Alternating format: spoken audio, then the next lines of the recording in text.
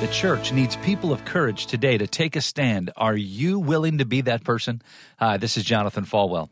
I believe the only hope that the Church of Jesus Christ has today is if we are people who are courageous in our faith, who are bold in our proclamation of the gospel, people who will stand up and not allow the culture to stop us from preaching and teaching in the name of Jesus. My dad so often made the statement that God never called us to be popular. He called us to be faithful.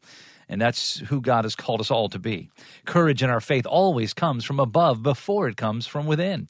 And if we're going to have the kind of courage and the kind of conviction that God wants us to have, it can't start in the natural man. It must come from the Holy Spirit, from our faith. It's not in our nature to have the kind of courage it takes to be really bold for Christ. So tap into the power that God will give, and you will see that kind of courage.